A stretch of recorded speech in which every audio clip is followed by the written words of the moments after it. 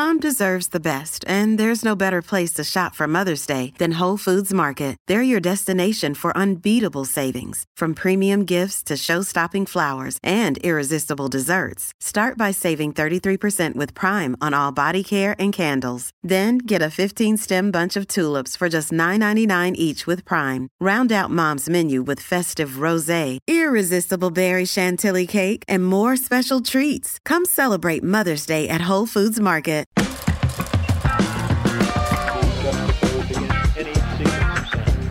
told us we wouldn't get here. Her baby is coming. The sex object. Look at the legs on that one.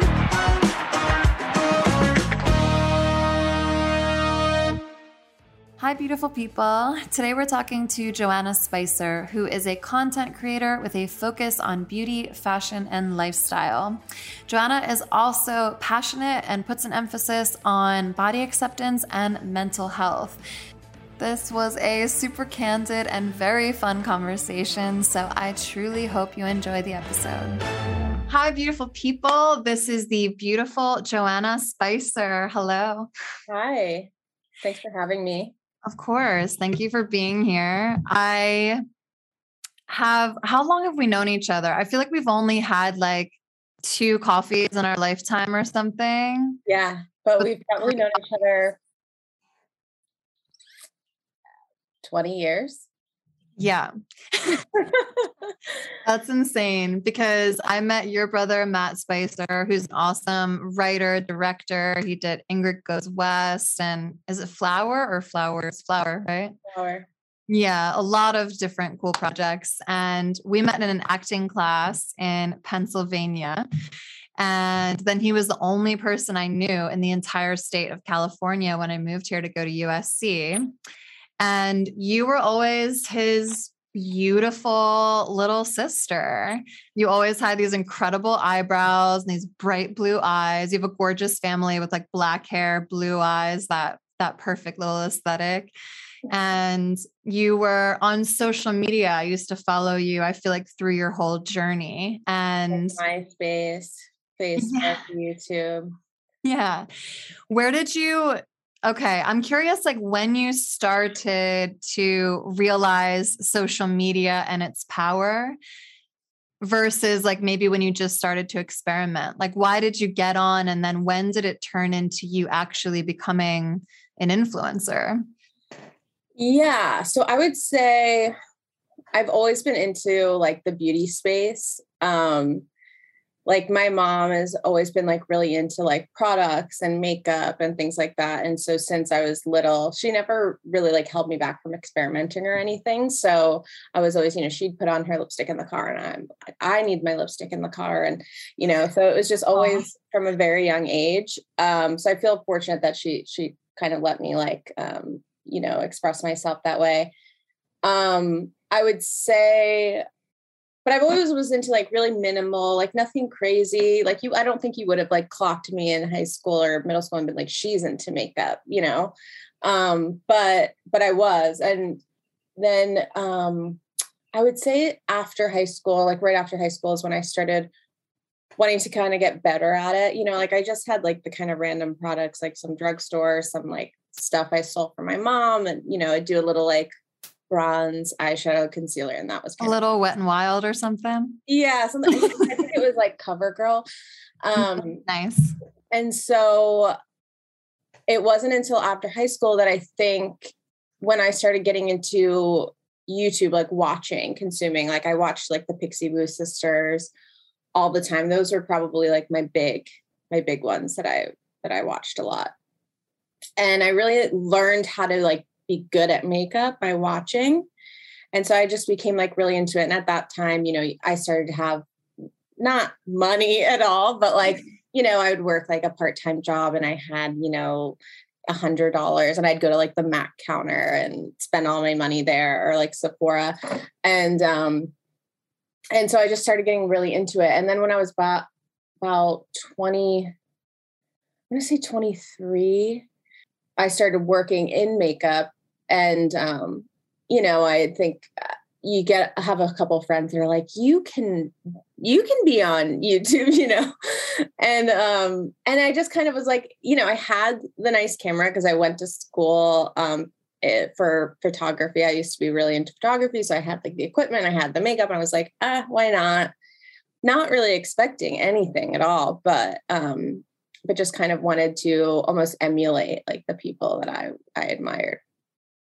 And it just kind of grew from there. So I, did it kind of off and on for years. Like I never really took it seriously like a job. It was more of just like a hobby, something that I really enjoyed. And then in 2015, when I was 25, I moved to LA and thinking, I'm going to be a makeup artist like on set. I did it a couple of times and I was just like, I was really falling out of love with the makeup industry in general. Like I still really loved playing around with products and like putting it on myself, but I really fell out of love with doing it on other people, doing it for a living in that kind of way.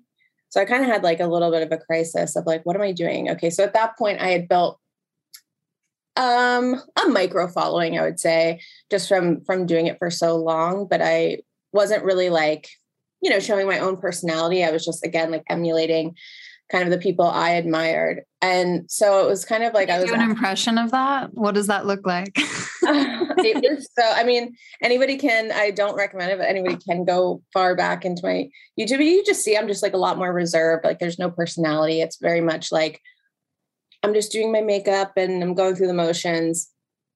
Okay. I thought you meant the opposite. Like you were putting on a personality, like, well, what's up, YouTube? No, I think it was more like shy. That's understandable. That's how I'm remembering it anyway. Okay. But let's pause there because I already have like 45 questions just in that beginning statement that you made. Feel free to interrupt. I will just go on. If you don't fill the space, I will continue. Oh, that's so funny. Okay. Good to know. Yes. No, I'm just really curious about that progression because I definitely know how it feels to start something very like naively because you're not seeing it as a platform, so to speak. Like when I started writing, I was writing novels in elementary school and like making my mom read them. Or then on MySpace, they had that like blogging section.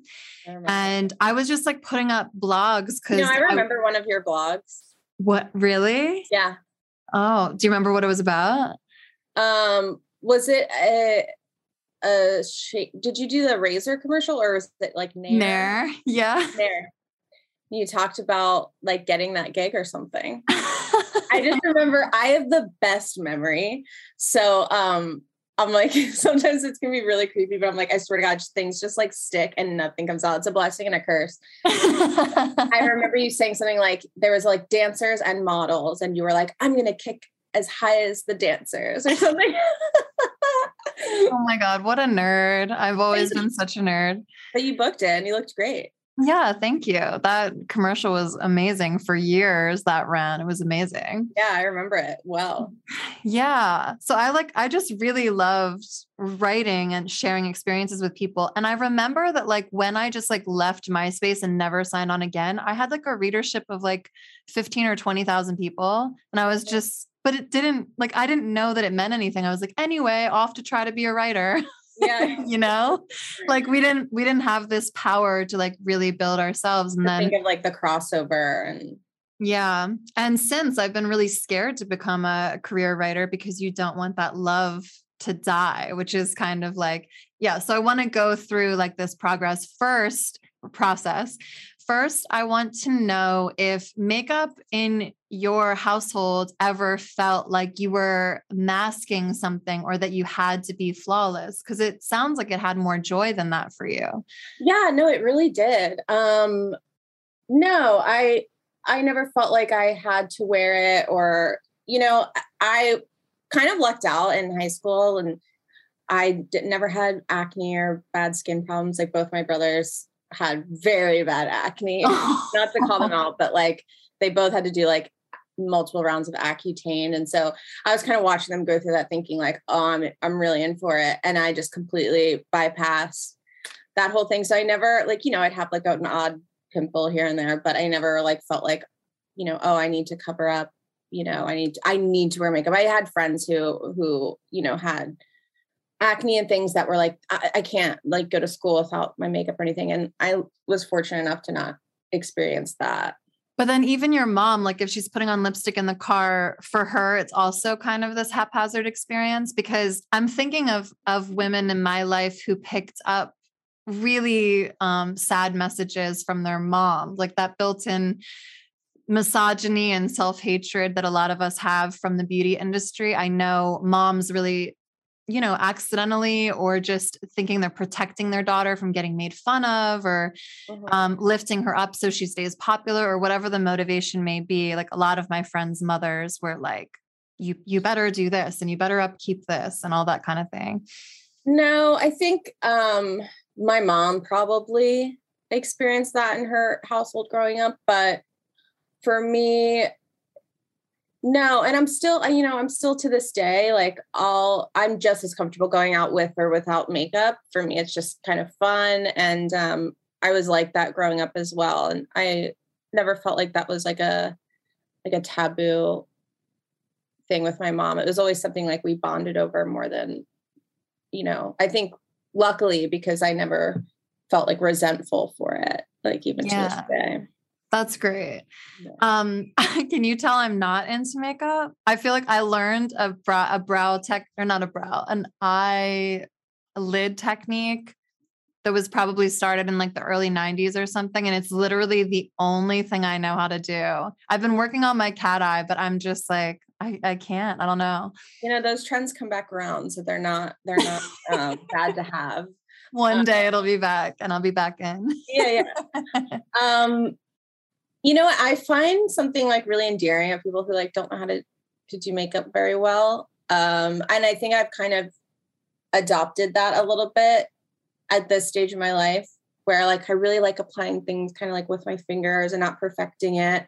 Because I think for a long time, like the 2016 era, like the Kylie Jenner era, was very much like you needed to be contoured and sculpted and like you shouldn't see a pore on your face. And I kind of fell into that trap for a while too. And I think we're kind of getting back into the, like, anybody can put on makeup if you want to. You don't need all these fancy tools or brushes or whatever. And so and boys are finally welcome in too, even like arrow straight boys. Yeah. So even though I'm like, I was putting concealer on my brothers for prom. But you've been called out. You've been called out publicly. So I feel like my skill has like declined because I haven't kept up with it or like kept up with like the new techniques. And so now I kind of feel like I'm on TikTok, like, how are the kids doing it? I'm like, I don't know. But I find that just like more enjoyable. It kind of reminds me of being young again and just kind of playing in the makeup. Yeah. Well, that sounds like me. I really get lost in there. I don't know how to do it. I've always admired just French women though, how they'll just like roll out of bed and just like put on a little rouge and maybe mascara and they're done. So I've just been following that. But this is all like really interesting to me because woman to woman, I really want to know about body image and image in general and how it changes and shifts over the years, over the decades, especially as someone like you who has left yourself wide open on the internet for like how long? How long have you been online? Too long. Oh my, yeah. I mean, since you're a teenager though, right? So it's like all these formative years. And, I really want to get into like, do these moments like shift or change? Because I have so many observations in myself. Like a part of my story is that when I was at USC, right before I left, a boyfriend of mine told me that I could stand to lose some weight after this modeling agency told me I was 45 pounds overweight. So after that happened, I was like, I spiraled into anorexia and I was there for probably like 5 or 6 years. And I just remember always having this obsession with my gut. Like any mirror I'd walk by, no matter what, my eyes first go to my gut, which is probably why I don't focus on my makeup too much, because it doesn't even go to my face immediately, let alone the things that I really find beautiful about myself, like my eyes or my hair, whatever, my legs. Like there's parts of my body that I'm so proud of that I pay almost no attention to because I'm harping on this image of myself. And it's been interesting to realize that now I actually don't know how much I weigh, because I abandoned scales a really long time ago. They were too much of a mind warp for me. Also, you don't know if you're building muscle or if it's fat. So I feel like it's a misleading number, really. Yeah. But I still have gut issues. I think I just wished, or I thought maybe, just maybe, when I had a baby and I allowed my gut to expand, because that was inevitably going to happen, that would offer some freedom. And it did for a while. But now I find myself just almost, because I'm at the like, should have her pre-pregnancy body back, like amount of years since having your baby or something, that I'm back to those same, thoughts about just my belly, this obsession with this one thing that I like refuse to let expand. And if it does, just like become so hateful of my body as a whole. So all of that said, I think like makeup and what you do professionally of like really showing vulnerability plus body image and how you feel of the rest of your form is also interesting to me. And I really opened up the door for this conversation because on TikTok, you had a really beautiful, vulnerable one. And everyone I feel like who has a TikTok pop off or really strike people, they almost always start it with like, I don't think anyone cares about this, or no one's going to listen to this, but I don't remember your quote of how you prefaced it, but you just went on to explain that you felt a great pressure because you have shown so much body confidence and body positivity over all of your time on social media, that suddenly people looking to you as a beacon of I can be body positive too made you feel, if I'm not mistaken, that then you couldn't have a bad day, or then your feelings about your own body couldn't fluctuate. And they certainly couldn't fluctuate publicly because all these people are now relying on you to be their beacon.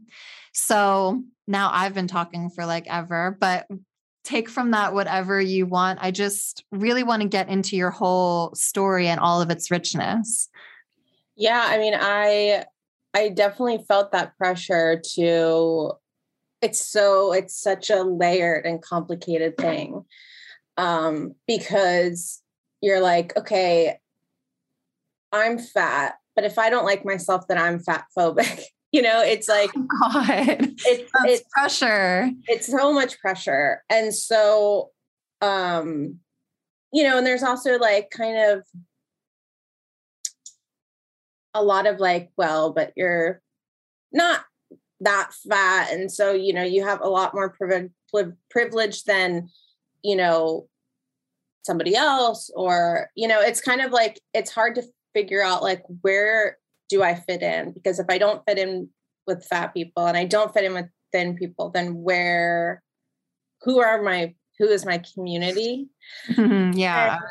And, and there's just this enormous pressure of like, I think the body, and I don't know, I can't speak on it too much because I don't know that much about the history of the body positive movement, but I feel like it's definitely been co-opted and turned into like, you need to love yourself all the time. And it's just this kind of like toxic positivity that I think I felt a deep shame in the tough times I had, and like the, gaining weight in the pandemic, and, having to inwardly feel so, you can tell I start to trip over my words when I talk about this stuff because it's just so layered and so complicated.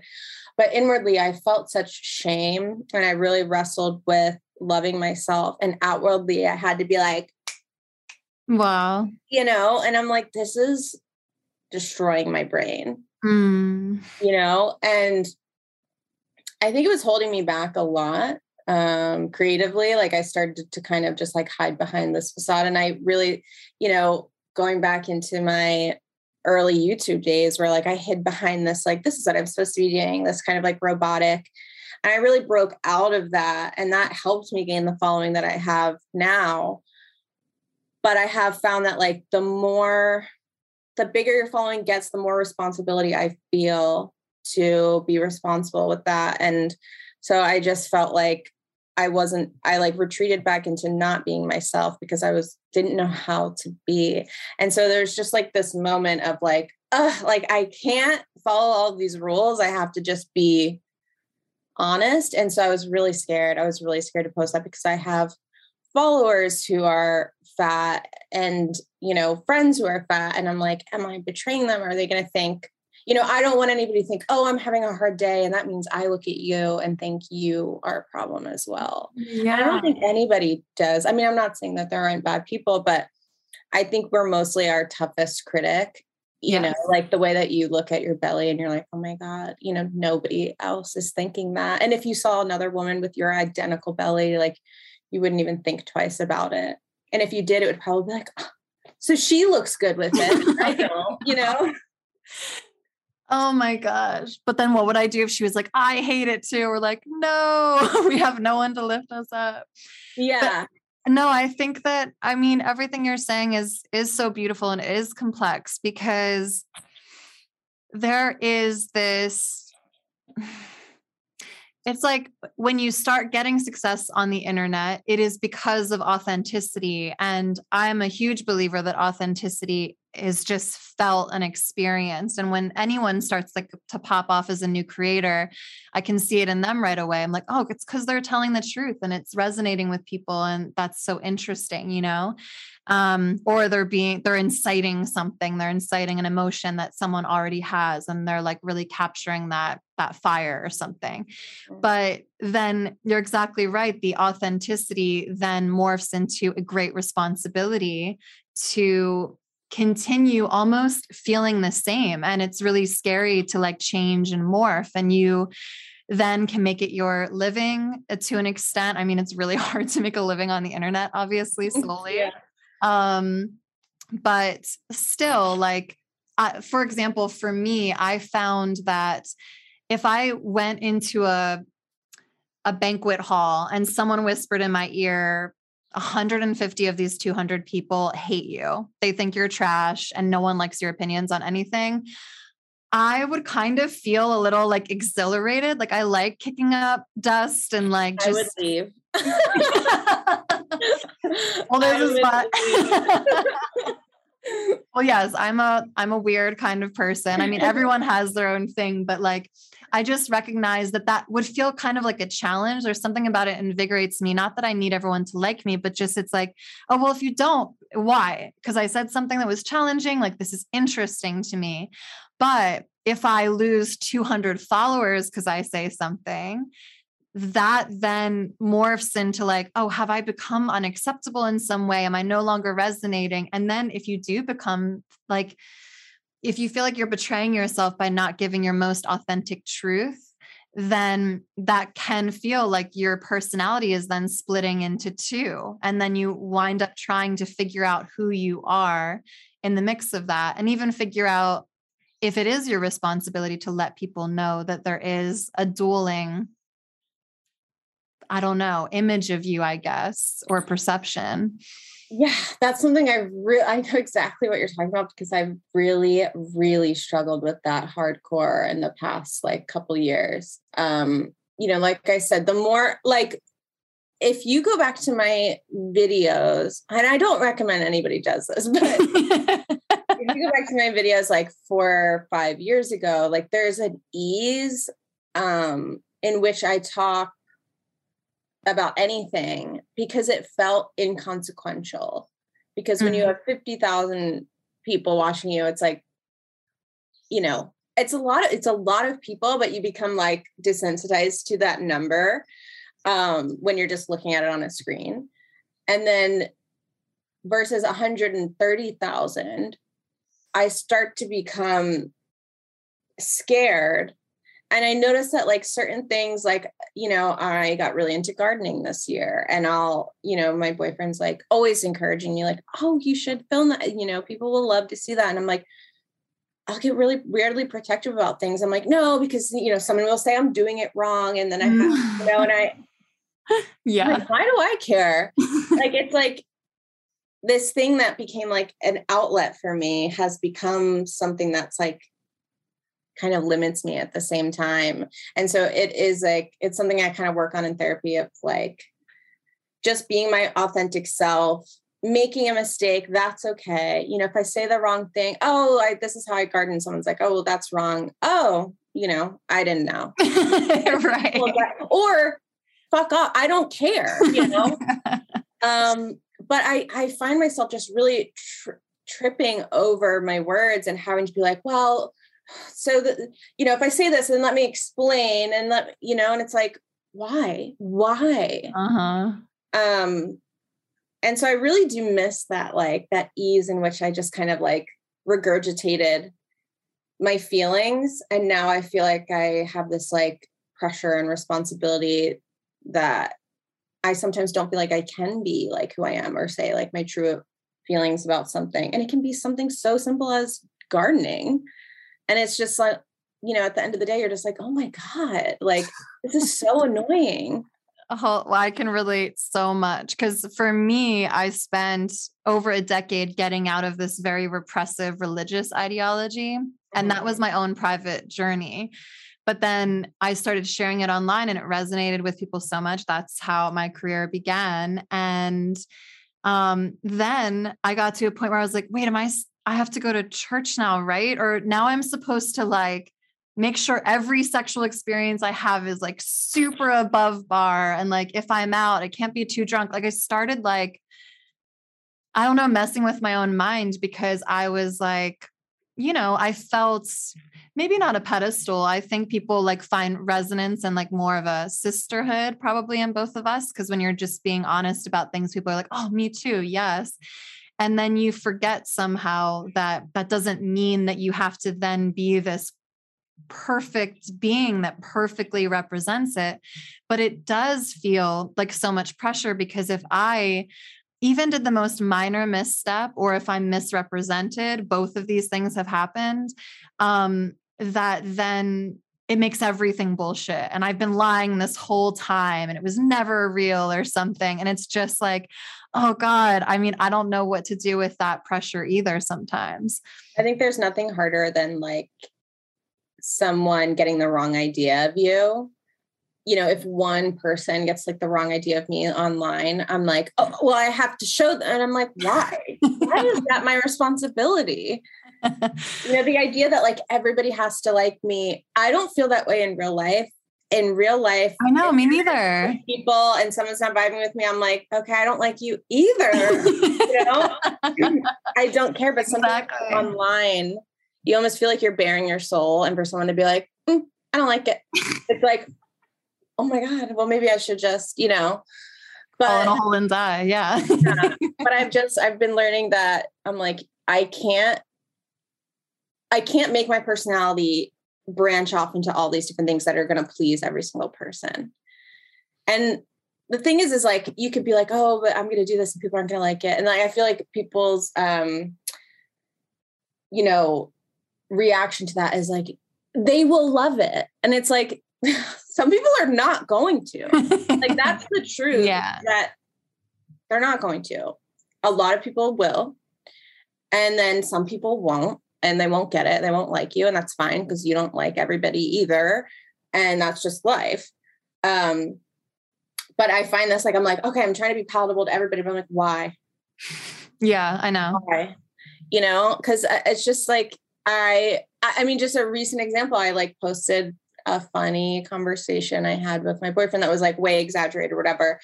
And I had, you know, 80% of people being like, oh my God, that's so funny. And I'm like, yeah, I thought so too. And then, you know, the other people are like, are you breaking up with him? I'm like, what?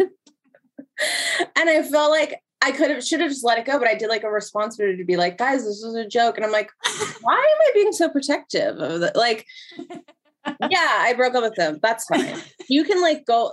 It's like as if they're going to be for the next 5 years, be like, oh God, I'm remembering that time. And I really actually dumped him. Like in my mind, that's how it is. And I'm like, oh, I don't want them to think that. Oh my God. And I was like, I threw my boyfriend under the bus and I like showed him and he was like, I don't care. He's like separate from it. Like, he's like, whatever. I have to find a neurological expert to help all of us through this. I'd be so curious to see what happens to your brain, because it's like an experience of micro fame. Like it's really interesting that I could walk into a cafe and have someone scream my name and be so excited to see me, and have every other person at the coffee shop be like, who the fuck is that? And nobody knows and nobody cares. And there are so, I mean, like thrive on it. Oh, I wouldn't say either. I think I love meeting people in real life, and I love knowing that my work is making a good impact on somebody. So if I could have a choice, it'd probably be alone with them if that happens. Yeah. I always tell people, because sometimes I'll get a DM that's like, I saw you here, but I didn't want, and I'm like, please always say hi. Yeah. They love it, but don't make a scene. Like I've been in the grocery store and they're like, I love your videos. And I'm like, shh, don't tell anybody. Okay, well, I'd like the record to state that I don't mind a scene. Joanna minds I mind a scene. I just get so embarrassed around, I'm so easily embarrassed in public. Yeah. I can be too. I mean, I know what you mean, but it's also interesting because it's like, I forget what the statistic was, but there are now millions of people. That can't be right. I don't know. There's a huge number of people in the world that have a level of micro fame. Yeah. And I have yet to talk to anyone with, I want to say, over 50,000 subscribers to any platform. And then especially if it goes into the 200,000s or millions, that doesn't have a lot of warped psychology or these morphing of like your personality, and then a reckoning with like, who am I now? It's like an identity crisis. Because another thing that I did was, on MySpace, for example, I was just like letting my hair down, and that hands down, like you said, would have definitely been my most favorite time as a writer in that moment, because I was doing it just for me. And I will say that I noticed when I was writing my book, AKA completely home alone with no one observing me, I also felt that level of joy. But as soon as I got online, for example, I cursed like a sailor, but I was going to talk very intentionally to people who were stuck in a Christian ideology that was harmful, and I was going to try to help them get out of it. And I felt it was really important to censor my colorful vocabulary so that someone wouldn't be like, oh, I can't even listen to her. She says fuck too much, because I could definitely see a Christian writing me off for that. So that felt very intelligent. It wasn't quote marketing. I wasn't being like devious in any way. I was just like, I want to be palpable to the people that need to hear my message. But fast forward 4 years, and it does start to do weird things to your brain, because I also had this thing where I would storm around my house, and I'd be open about that too. I'd be like, I stormed around my house furious about this subject, but as soon as I turn on the camera, it's after I've meditated for 10 minutes and I'm centered and I'm sending out love, because I wanted things to feel that way. But then again, there was like a morph where I was like, wait, does this mean that the fullness of who I am isn't acceptable in even the real world? It like started bleeding into the real world. My best friend Haven, like towards the end of God is Gray, but before I chose, like, I was like, I need to start a fresh project to try to just like come out of my shell more and show people who I am more. But towards the end of that, she was like, but I don't even know who this person is. And I was like, well, it's a portion of me. It's like this little portion of me. And she was like, well, you got to break out of that. And I'm like, I know. Yeah. Because it's like, it's not completely fake, because it is a version. It's just a very filtered down, diluted version. Yeah. And it feels so good to just be really real. Like how did it feel to express yourself, press, send or upload, and then see that the response was actually resonant and positive? That was actually shocking. And it's like, it's happened to me so many times, in my career online. I don't know why it would continue to shock me, but it just does, like when you are really vulnerable and you're like, no one's going to know. I'm clearly alone in this. And you're shocked to see that you have like a community of people that are feeling the same way. People that I respected, that I see, that I'm like, they're the most confident person. They couldn't think any of these things. And they're like, oh my God, bad days for me as well. And I'm like, it almost just gave me permission that I'm like, this is fine. Like, we're not supposed to feel good all the time. And if you do, that's amazing. But that's the kind of the exception. I don't think that's the norm. Because I think most people would look at you and be like, what is this? How could this person ever feel subconscious about their body? And you're like, oh, well, I do for my whole life. Yeah, like never a day goes by. Yeah. And it's like, and that's okay, because I think we're raised in this kind of society that, yeah, it's like, I almost felt like pissed off, like the more I thought about it, because I'm like, oh, so I was raised in a society where, you have to be thin. And then now that I'm not, I'm just supposed to be cool with that, like overnight. And it's just like, it's just not realistic. And not only that, but flaunt it and tell everyone else you're super happy about it. And don't even get me started on the fact that now it's like trendy to be like, well, can I get you started? Actually, I want to talk about it. Yeah, I would love to. Yeah. So and look, I can recognize that some of it is definitely projection of my own insecurities, but some of it I think is complete, like just fake. Like, I think it's, in the way that, like, remember, like during like the Black Lives Matter protests in 2020, and like everybody was like, I'm putting a black box in my Instagram. It was like it's like, if you're not, it was like cool to support Black Lives Matter. And granted, I think it was like a hugely eye-opening experience for a lot of people, but I think for some, it was just like, oh, this is the thing that we're like, it's what we have to do, rather than like, I'm going to learn from this and change. It's like, well, everyone's posting about this and I should as well. I think for some. Well, that's what's so strange about social media, because it just doesn't behave the way human life does. Like, I, have had really difficult experiences with like real life relationships, meeting social media. And it's just interesting when you like processing Black Lives Matter in real life was really intimate and beautiful and required a lot of really interesting, eye-opening conversations with a lot of different people.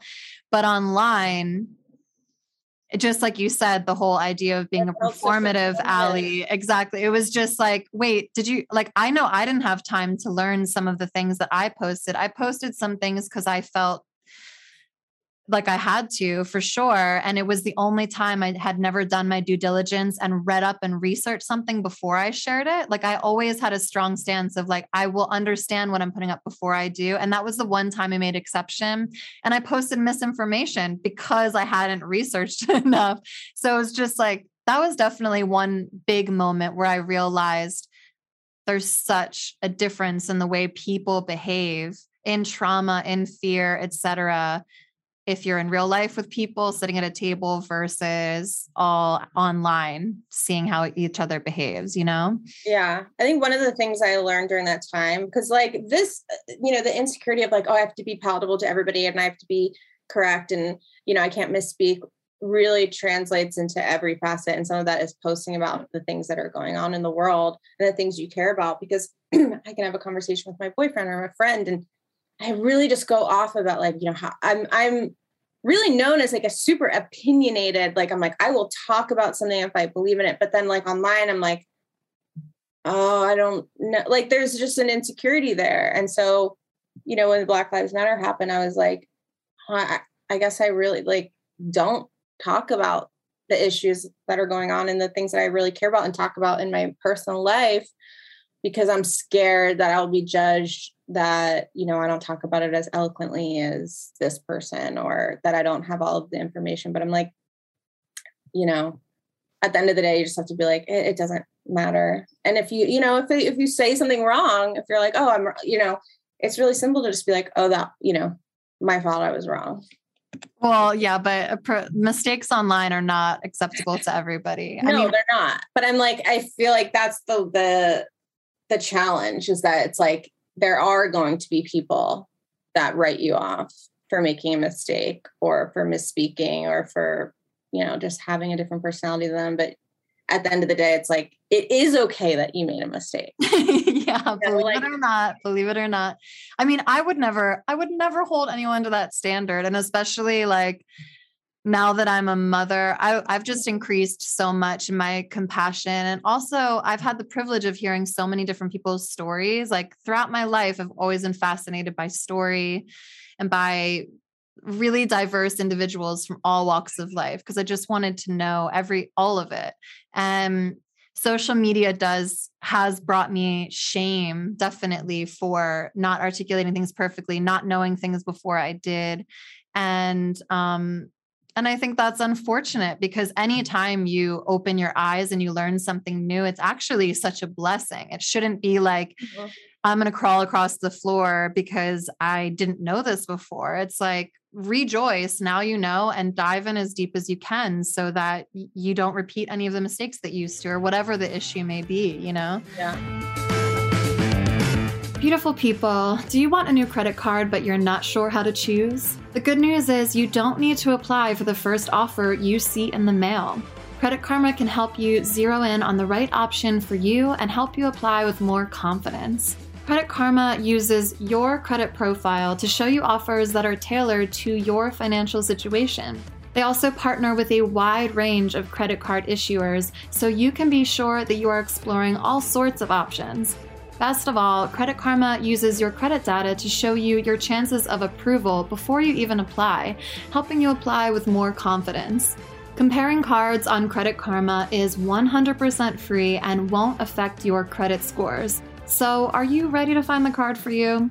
Head to Credit Karma and check out your personalized mix of offers today. Go to creditkarma.com or the Credit Karma app to find the card for you.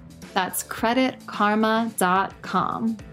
And this episode is also sponsored by BetterHelp, because we all deserve to ask for and receive the help that we need.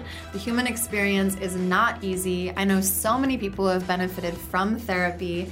And let's be honest, reaching a personal goal of being healthy, mind, body, and soul is no easy feat. The therapists at BetterHelp can empower you to face anxiety, fear, insecurity, depression, relationship woes, trauma, you name it. If you're facing a dilemma, large or small, BetterHelp can help. If you're a bit wary of therapy, BetterHelp is an excellent option because you can customize the experience to you. You can choose between text if you don't want to be seen, phone, or video calls, and the therapists are matched to your personal needs. BetterHelp is more affordable than in-person therapy, and you'll be matched with your therapist in under 48 hours. Join the millions of people who are seeing what online therapy is all about. And as a special offer to In the Gray listeners, you can get 10% off your first month of professional therapy at betterhelp.com/godisgray.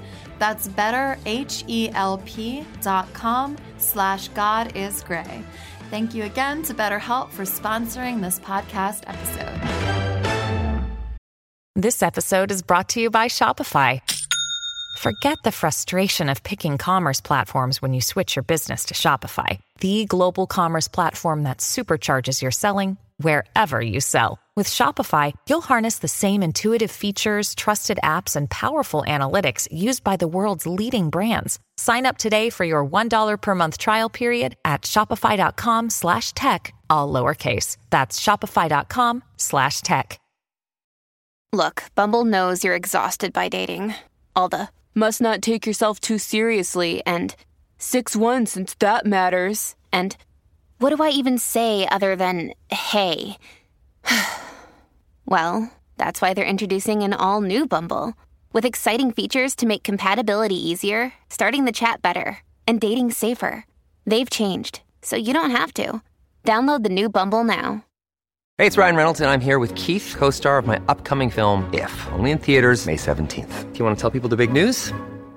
All right, I'll do it. Sign up now and you'll get unlimited for $15 a month and 6 months of Paramount Plus Essential Plan on us. MintMobile.com/switch. Upfront payment of $45 equivalent to $15 per month. Unlimited over 40 gigabytes per month. Face lower speeds. Videos at 480p. Active Mint customers by 531.24 get 6 months of Paramount Plus Essential Plan. Auto renews after 6 months. Offer ends May 31st, 2024. Separate Paramount Plus registration required. Terms and conditions apply if rated PG. With body positivity, I'm also thinking a lot about how there isn't room, it doesn't feel like, for me to just release. I was thinking about this just because I was pondering our conversation and where I was hoping this might go.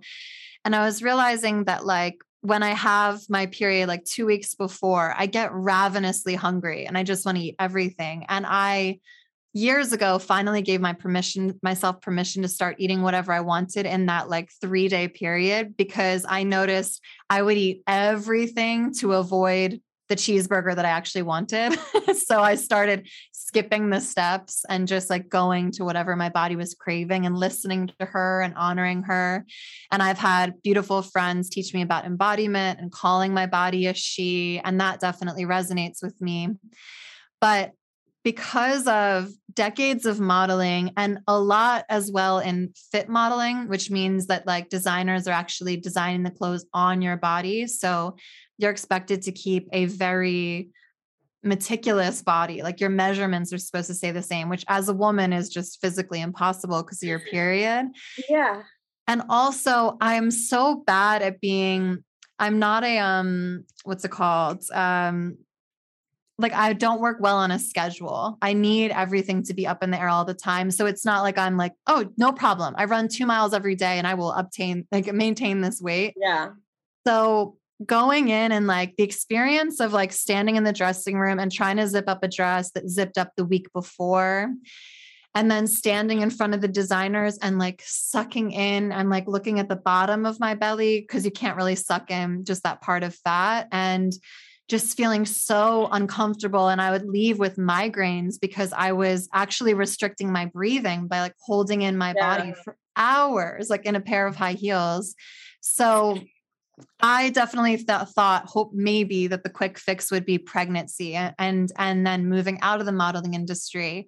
But that now I feel I have this whole other list of like, not insecurities, but just like, well, what if I did? Like, what if I actually let myself eat what I wanted or when I wanted? What if I did listen to my body more? And what if that meant that this gut got bigger, or my hips got bigger? And what would that mean for my position in this world? Like when people see me, will they be shocked by this inflated appearance that I've never allowed in myself before? I'm like just realizing that I've never even let my body just show me what she looks like, because I've always restricted her and I've always gone hard on her. I had a pelvic floor therapist that told me sucking in is like one of the worst things you can do for your pelvic floor. Like women are supposed to be like breathing out and like really allowing all that space in their body. But like, okay, we're all fucked.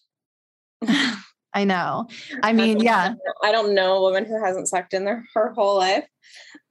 Yeah. Like, I mean, I'm going to interview her too, actually, because it made so much sense. I mean, talk about body. I'll say one more thing about my body that I haven't said publicly yet. But after I gave birth, I want to say like a year after, I started like peeing my pants. And I was like, oh God, this is, I mean, also so humiliating. And I was like, does this mean my vagina is just huge now? Like what happened? And I ended up one day going into the bathroom and feeling this weird sensation, like there was like a golf ball, like coming out of my vagina. I looked down and my bladder was coming out of my vagina. It's called a prolapse. Yeah. And some women after having a baby, or even after just getting older and like coughing a lot, will have a prolapse where their uterus and their bladder full on come out of your vagina. And like I said, I'll do a whole other podcast because it's so common. It's atrocious. Like the history of how women are treated in the medical industry is disgusting because the statistics are really high for how many women this happens to. And the fact that I never even heard of this in my damn life was insane. But one thing that this pelvic floor therapist told me when we were healing this prolapse for me, which Western medicine doesn't even offer as a possibility. They put in this like silicone cup and just like lift it up, and you're supposed to just take it in and out of your body. I was like, what? My sex life is over. Yes, that's the answer. They're just like tape it up there. It's like a Diva cup, but for your freaking uterus. Like, and they're just like yeah, when you want it up there, you just put it in. And when you want it out, what? I was like, in my mind, I'm like, well, she had surgery. Well, surgery is the other Western option, but like, then you go to a pelvic floor therapist, which is something that's standard in France, for example. And what she teaches is breath work and how actually the expansion of your belly, like if you think about it, if you're like sucking in, all of those lower organs are releasing to the bottom. So you're not supposed to be doing that. You're supposed to let it all hang out and expand so that all of your organs have that free space to like exist as they do. And she was able to heal that prolapse with me through breathing and just like informing me of that. Oh God. Yes. So, I mean, you're someone who is like heavily in the beauty industry. I've been in the modeling industry. There are just so many messages that we get about not permitting our bodies to just actually exist as they are. Yeah. And then I think also in the body positivity realm, I've never seen a girl with skinny legs and skinny arms and cute little boobs that just has a gut that's bigger than the rest of her body, like an awkward gut. Like I'm trying to see that. Maybe that's my role in the body positivity movement.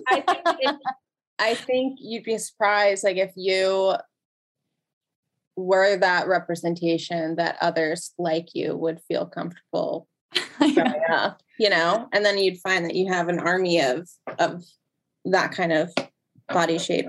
But there's something so empowering about seeing somebody who looks like you online, because I think for the longest time, if you are not a white, thin person, you just don't, you know, for the longest time, you just don't. And I can get really angry sometimes. Like, you know, if I'm like shopping online and, you know, it's like, I'll see that they carry my size, but all of the models are 6 foot, size 2. And I'm like, how the hell am I supposed to know how this looks on me? And what the fuck? Like, I literally get so pissed off. Yeah. It's so, when I'm like, the average woman looks more like me than this model. So I'm like, we're all feeling this way. Mm-hmm. Why are they doing this? Like, it's just this old trope of like, this is how, you know, the fashion industry is. And this is how clothes are meant to look on women. And it's like, I'm just finding myself more and more gravitating towards brands that actually show, you know, like Old Navy's kind of been a weird space right now because Old Navy started catering to plus size women, which everyone's like, rejoice, rejoice, rejoice. And then they just came out actually getting it from stores, but it's still online. And people are like, what? So it's like this kind of like, we're going to try it. And then, oh, it's not working. It's like, it's not working because why? Because majority of women wear plus size clothing. So how could it not be going well? I don't understand. But, you know, I was on their website and because I just kind of prefer to shop online anyway, but like. Yeah, that fluorescent lighting in the dressing room does no one trying on bathing suits, like even at a nice store in fluorescent lighting. I'm like, I'm just going to like roll over and die. I'm done with that. Yeah. I would just rather buy and return, but but they do have an option where you can select the type of model. So I could scroll their website and select, you know, size 16 and see how it would actually look like on a body type like me. Awesome. So it's like, it's kind of cool. It's like we're starting there rather than I have to like imagine it and like, you know, and it's so stupid. But I also feel that while the model is also starving herself and that's not even her body type either. Right. And it's like in the back, like we're not even seeing, like, it's also community. Yeah. But, you know, if I have a video like go viral on TikTok or something, and so I get an influx of people that aren't my typical audience, I can feel a little bit like untrustworthy at times, like of these new people, you know, because, and I think like I'm kind of like tying this back to what I said earlier of like, it feels a little bit like sometimes I feel like I'm being like, I understand some of this is maybe my own insecurity projecting, but I do feel like sometimes like it's like this trend where like, if you see like a fat woman on TikTok, like doing something like trying on an outfit or whatever, you'll scroll and see comments of like, your energy is just amazing. You know, it's like anything but being like, you look really good. It's like the comments are so starkly different. Of like, you have kind eyes. You know, and it's like, get out of here. And so, you know, I don't get those kind of comments, but these comments are from women, I'm guessing. Yeah. Yeah. Cause I want to talk about men too, because this is the other thing, women and men and our perceptions of what is beautiful, like sexually in a heterosexual scenario, also tends to be starkly different. Like I remember when I was at the Korean spa in LA, I was looking around the room and I was like, this is actually the most real naked women I've ever seen in my life. Because the only naked women I've seen are in porn, in art magazines, like other models naked. You know, I had such a limited view of what the human form looked like as a woman in all of its variety. Mm-hmm. And it got me thinking, well, heterosexual men that sleep with women do have information about all of that variety. And I'm sure they have all of these specific preferences that are so much more nuanced than is her gut rounder than it was last week. And especially like the ability and desire to eroticize all different shapes and sizes. I mean, I'm sure you're fetishized too, which is a whole other story as well. Yeah, I definitely haven't experienced that in a long time because I'm in a relationship, but it was so hard dating because, you know, you'd match with someone and you're like, oh, you know, great. You know, this person, and, you know, there's definitely an insecurity of like online dating when you're not thin because you're like, no one's going to like me. And when you find, oh my God, they do like me. And then it's like the first thing you talk about is like your fat thighs and you're like, got it. Oh no. Oh, you know? Yeah. So, you know, it's just, that's so diminishing and stupid. I mean, I hate when men lead with anything sexual. This is like, it's not a kink site. It's a dating site. Exactly. I'm like, go on Pornhub if you have a fetish, but like, I'm a human being.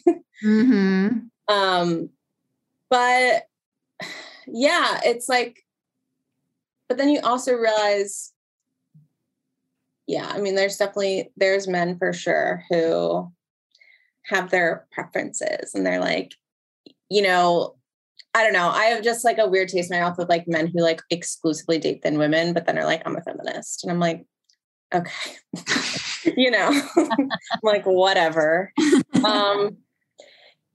It's like you know, brown hair is like a preference, but I don't, it's like you being like, well, I exclusively just like tiny women and who have like tight bodies and abs is like not a preference. But whatever. Sounds more like an insecurity of the person. I mean, almost every move. Social conditioning, you know, like I'm like, you watch a lot of porn and that's what they look like. So, right.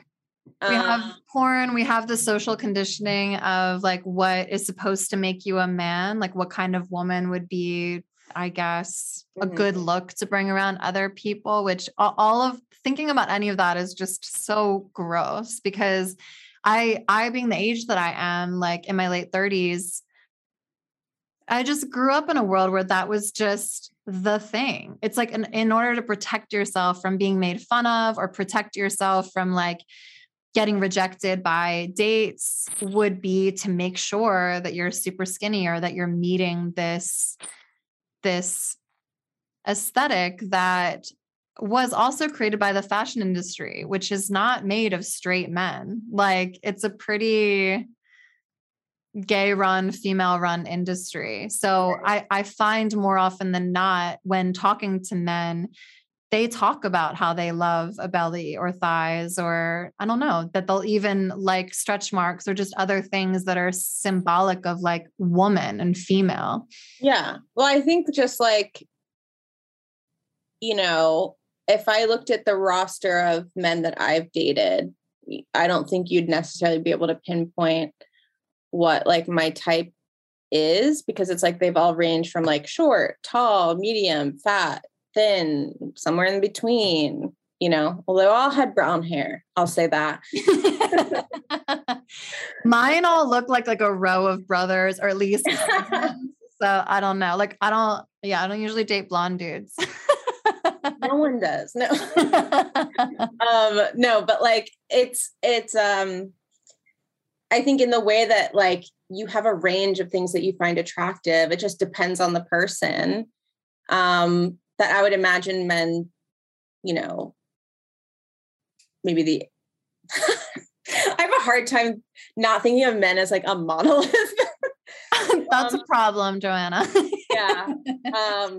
I know every time I'm talking trash about men or saying anything that's generalizing, it's just like, it's hard because there's a lot of pain there. There's a lot of, and it's like, of course, I do know that there are good men out there. You know, I'm in a relationship with one. I have men in my family who I love very much.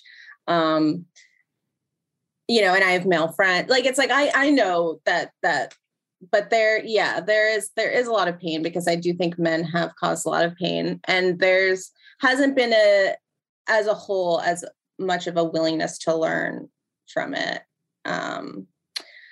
So that can be hard, but you know, so when I say the average man, I'm like, is it the average man? I don't know. I think a lot of men watch too much porn and have a warped sense of reality on like what a woman looks like and acts like and whatever. And, but you know, I would imagine that for a lot of men, the things that they find attractive also range, you know? Yeah. I mean, porn has got a lot of different stuff going on, a lot of different body types. There's something there for everybody. I will say that. For sure. I'm not like whatever. That's a whole other story. A whole other podcast conversation. I think to round it up, I would love to hear, I don't know, anything that might like be on your mind, or maybe something that you've noticed or observed over the years that you think me in a conventionally skinny body wouldn't necessarily understand or know. You know, and I can only speak from like the place where I'm in. I can't, you know, necessarily speak for like plus size women at large, because at the same time, I am closer to the societal beauty standard. You know, I'm white. I have more of an hourglass figure. You know what I mean? And I can still shop at straight size stores sometimes. So there is like a proximity to the beauty standard that I hold, that I'm like, I can't really be like, well, speaking of for everybody. But as I've become more plus size, it's just has been harder. And you do see like how differently people treat you, even just gaining 40 pounds. Like what? Like you kind of, you know, in the way that I'm like, oh, you know, I think of men as a monolith. It's like, of course I don't really, you know, but you do start to see that like you are treated differently. Men don't make eye contact with you a lot. You just start to see like how you navigate through the space, and you start to feel like just more insecure about it. Am I taking up too much space? Is everybody looking at me? Is everybody thinking, you know, watching what I'm eating, thinking this, thinking that?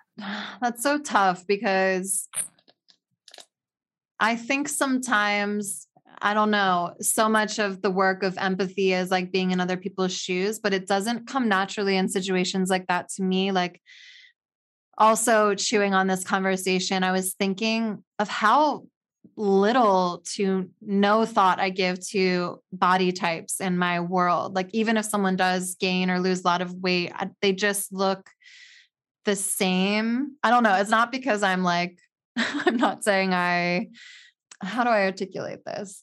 I don't know. It just doesn't bear any weight on me. Excuse the dumb pun, but like, it's always about someone's energy. Like, I've had crushes on all different kinds of body types. I think everyone I've dated could look like a brother or cousin, but body type is almost never a factor for me, and never something I really consider in another person as any sort of quality. I think a lot of people don't. Like, I have a male friend who was talking recently about, he's like, he gained like, I've never been heavier than I am right now. And I was like, no way. I was like, you look exactly the same. I was like, I gained 40 pounds in the pandemic. He's like, absolutely not. And I'm like, I think you don't look at other people the way you scrutinize yourself. I know. Yeah, that's the thing that breaks my heart, because also if you see like eyes diverting away from you, I'm not trying to discount or deny your experience at all. That may be true, but there's also something I've observed in myself where if I'm projecting an idea, I have a belief about myself, like I look like shit today, or I have my baby, so no one's going to want to, like, men aren't going to want to look at me or whatever. I will perceive every eye diversion as meaning the thing that I attributed that meaning to. It's like, it doesn't mean that's what's actually going on in someone's head. And again, that's not to invalidate your experience, because I definitely believe there's still so much bias. I mean, it brings me pain to listen to conservative radio, for example, radio. That sounded like I'm like from the 1830s when I turn on my radio, but I'm listening to any conservative speaker talking about the body positivity movement. And then they do it in such a way that is so degrading and harmful to especially young people who are living in those bodies that they're making fun of and teasing, just because, frankly, I'm sure they have the privilege of being in a slimmer body. Some of us are just born with genes that go one way or the other, and it bears no weight on like your ability to be disciplined or work hard. Like I hate hearing those things become synonymous when people just really have a privilege of a certain body type. And I don't know, flattening anyone out into this image that, like I tried to inarticulately state before, actually bears no weight on the way I perceive whether or not someone's going to be a good friend, a good sexual partner, a good father of my next child. Like, I don't bring that factor into it. And it's devastating to hear other people do that in such a diminishing and flattening way. Yeah. I mean, the idea that like, oh, if we all ate the same, we'd all look the same. And it's like, obviously we wouldn't. And so that has to tell you that there's like genes that play a role in how we carry our weight and whether we're thin or whether we're fat or somewhere in between. I mean, I just said something recently that I'm like, I was thinking so much about, I was, at a dinner party with some thin people, and I was paying attention to how much I was eating, and I was eating the exact same amount as everybody else. But I'm like, I just hold it differently. I gain weight, whereas they stay the same. And I had the realization, I'm thinking back to like every naturally thin person I know. It's like, have you ever seen them eat? It's like, they're not restricting themselves. They're having seconds, thirds, they're eating dessert and then having another dinner after, you know what I mean? It's like, yeah. But if you saw a fat person doing that, I think a majority of people would be like, they're out of control. But if a thin person's like eating a Snickers, they're like, yeah, treat yourself. Yes. You know what I mean? Mm-hmm. So there's a lot of like kind of undoing that even in myself, or like, I feel like everybody's looking at me. And it's like, the truth is like, yes, a lot of it is in my head, it's projection, but unfortunately it also isn't. Yeah. Like that is how the world is at this time, and it's getting better. But that's why I think it's really cool to like find a community of people and who just understand exactly like kind of what it's like, and to just learn that like, just because people do feel that way, like, yeah, let's say you have a room full of 10 men and like, they're all averting their eyes. Some of them might just be because they're busy. And some of them might be because they're like, I don't pay attention to women who are above a size 4 or whatever. I don't care about them. At the end of the day, who gives a shit? I don't need that person's attention to know that I'm worthy. You know what I mean? So it's all, it's all just a journey. Oh God. We're all on so many journeys. Yeah. What, in conclusion, would you say if you're being hopeful about the future, because I do feel hopeful about it. The fact that when I was in the modeling industry, there would be like one token girl tops out of 15 shoots who is diverse in any way outside of blonde and skinny, whether that was by like race or body type. And now seeing that some white girls are having trouble booking because there's not enough spots for us anymore, that to me makes me feel really hopeful and glad. And at the same time, it does often look like we have such a long way to go. So what makes you hopeful? Where would you see this ideally going? It'd be great to change the standard. I mean, because if the average woman looks more like me, then that should be kind of the average, right? And then, but I'm not saying to like eliminate white thin women, because white thin women do exist and like should be represented, but it's more like there should be more room for everybody else, obviously. Yeah, just honesty. This is what we look like as a society. There's incredible amounts of beautiful diversity. And I feel that more and more brands are adapting to this, demand for more inclusivity, some more than others, obviously. And I get the impression that I think a lot of it is probably just optics. Like they're like, I don't really give a shit, but this is how we need to make our money. And I'm fine with that. Like capitalism is a selfish, it's like, I don't need them to like change their heart. It's like, you know what I mean? It's like, just do the thing and let us take it the rest of the way. You know what I mean? It's like, if like by carrying it and, up to a size 24 is going to make you more money. It's like, and it will. Yeah. Then do it. It's like, I don't need you to like change your mind at the end of the day. It would be great. But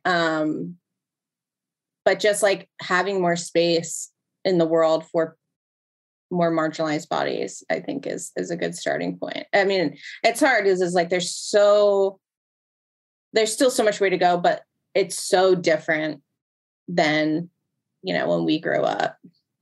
Yeah, it really, really is. It takes a long time. In my lifetime, it would be nice to see like a huge major shift. But I think, progress isn't always linear, Old Navy.